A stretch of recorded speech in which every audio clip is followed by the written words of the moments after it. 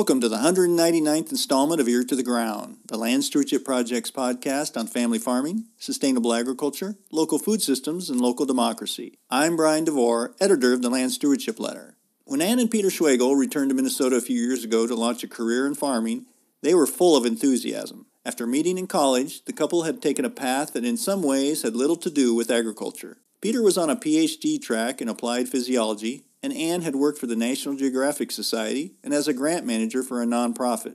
But they had also worked on an innovative pasture-based livestock operation in Florida and had become passionate about producing good, healthy food. That sparked a passion for returning to their agricultural roots. And in 2012, the couple began farming with Peter's family in west central Minnesota. They were excited about experimenting with a variety of innovative crop and livestock production practices. But it soon became clear enthusiasm can only take you so far when it comes to making a practical living on the land. After their first growing season, the Schwegels, who are in their early 30s, enrolled in the Land Stewardship Project's Farm Beginnings course.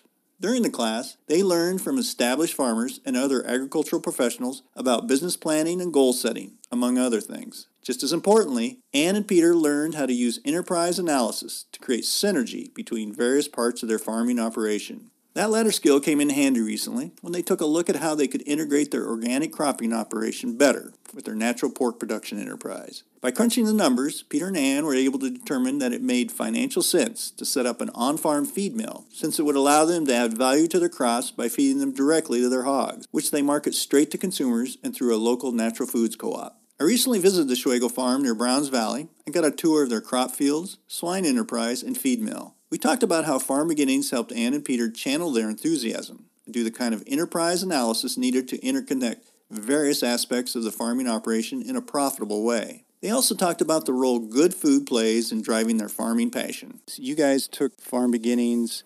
You both have kind of a farm background, and you took a indirect route back into farming. But one of the things, when you finally decided you were going to farm and you had kind of a year under your belt, you took Farm Beginnings, and you said one of the things that kind of helped you do is channel your enthusiasm. And I thought that was a really good way of kind of describing the value of a class like that, because you're young, you're energetic, you have all these ideas in the world, but it sounds like that was really helpful for you. Yeah, I think you hit the nail on the head there in that we were young and energetic, and we had seen a lot of really neat things that other farmers were doing. So, of course, we want to do all those neat things, too. Mm-hmm. Farm Beginnings, I think, then gave us that perspective that if you're going to take on a new enterprise, you can't just rely on that excitement and enthusiasm to make that enterprise successful. You have to do the analysis, pencil everything out, make sure that it's going to be a successful enterprise, and also be realistic about kind of the time that it's going to take to do that to really make it work. Yeah, Farm Beginnings gave us, forced us to really answer the question is this new enterprise that you're so enthusiastic about, is it a business or is it a hobby? Because if you want to earn a living, you got to treat it like it's a business. Well, and it kind of sounds like that's paid off. You guys, through Farm Beginnings, were able to, through networks, get involved with the Farm Business Management Association, which helps you kind of set up logistics of QuickBooks and setting up your financials and your kind of ongoing education on business management and bookkeeping. But also, it sounds like it's paid off in that one of the enterprises you wanted to pursue was setting up an on-farm feed mill for your organic hog operation, so you could process your own crops that you're raising, your small grains and the other crops that you're raising, and really know exactly where that's coming from. And you said that when you were able to go in you were able to get financing through various means and through some seed grants, that type of thing, but that you were able to go in kind of with a business plan in hand, and that sounds like that really paid off. Yeah, Farm Beginnings was great for teaching us ways that we could make different enterprises on the farm work in synergy with each other, and not just being kind of siloed, to use the farm metaphor, not to be using separate silos, but to kind of make things work together. And the feed mill directly came out of that as, something to help us.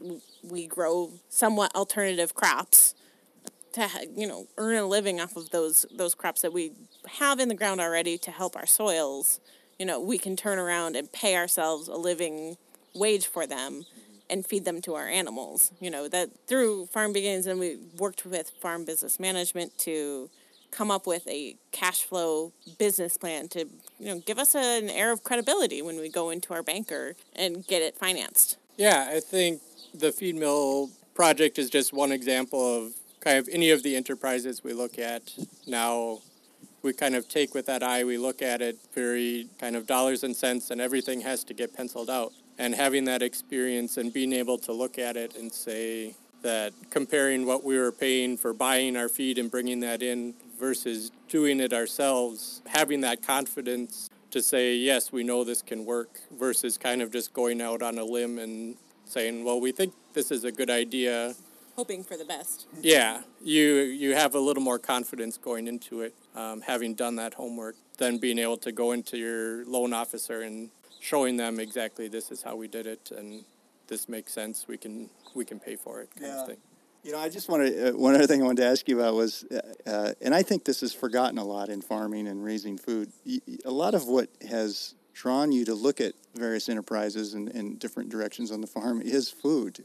That you really got inspired when you were in college around good food. But I think that's an important piece that people forget sometimes is, there's all different reasons that you might seek out a different enterprise, but it kind of does come down to raising food. Yeah. I think if we've said it once, we've said it 1,000 times. We've wanted to eat like kings, and one way to do that is to grow it ourselves. High quality, fresh, local ingredients. You can't get it any better than straight off the farm. Yeah, we were too poor in college to actually buy a lot of good food, so we figured we better farm and try to grow it ourselves. But yeah, I mean, we've talked a lot in here about needing to work out the paper and pencil and making sure that everything is going to make us money, which is important, but at the same time, that's not the motivating factor for why we farm. It's a necessary part of it, but the motivating factor why we farm is so we can work together and grow amazing food for both ourselves and our customers. Our community. We've seen the impact that good food can have on our lives and other people's lives. So that's the motivation, but in order to make that work in the long term, it needs to pencil out. So that's why there's so much focus on that front. I guess the feed mill is a good example of you guys are setting this up for your own operation right now. And in the long term, it sounds like it could be an enterprise possibly that it could help you network with other farmers and provide a service to other farmers. And it's kind of that community impact kind of thing where you're not just doing your own thing and kind of isolated, but that maybe it sounds like there is a network of other farmers who on different scales trying to do some of these different things with livestock, and that something like this could really help serve some of their purposes.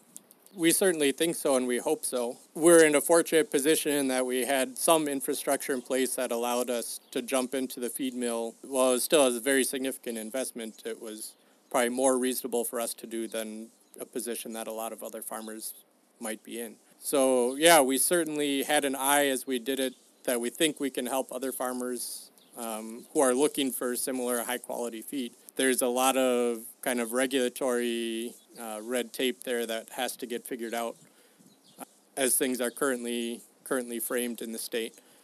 We'll see if there's legislatively, if there's anything we can do to maybe help that for small producers such as ourselves. That's a fun part about the sustainable egg world in general, is that people are looking to collaborate and looking to work together, and that really makes it fun, I think. That was exactly what I was going to say, Peter, was that that's one of my favorite parts about the sustainable ag community is that you guys, you get together and you talk, you talk shop and you say, what worked and what maybe didn't work so much. You can learn from each other and they're happy to share their stories, even if it's kind of shooting the breeze. You learn from each other, and that's one of my favorite parts about it. Is it's community building for sure. Yeah, and that's one other thing you mentioned was the kind of the fun part of it. You guys come from an educational background, and Peter, I know particularly you had one time looked into going into research and worked in a laboratory. But is kind of the experimentation of this sounds like it's fun too. Yeah, definitely. It's one thing for sure that makes farming exciting for us, and the kind of farming that we're doing is you're always trying new things. There's so many great ideas out there. So trying to find out how to work those great ideas into your farm, it's just constant experimentation and taking that feedback then and coming up with the next step forward. really makes it rewarding and exciting, I guess, for our personalities. Yeah, we like to maintain the proper amount of chaos in our lives, and it's fun. It's never a dull moment.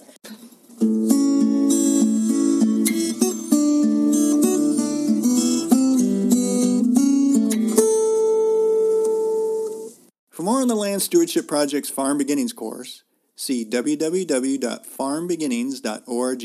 If you have comments or suggestions about this podcast, contact Brian DeVore at bdevore@landstewardshipproject.org, or you can call 612-722-6377. Thanks to Laura Borgendale, Western Minnesota musician, for Ear to the Ground's theme music. And a special thank you to all of Land Stewardship Project's members who make initiatives such as this podcast possible. If you're not a member, visit landstewardshipproject.org to learn how you can support LSP. Thanks for listening.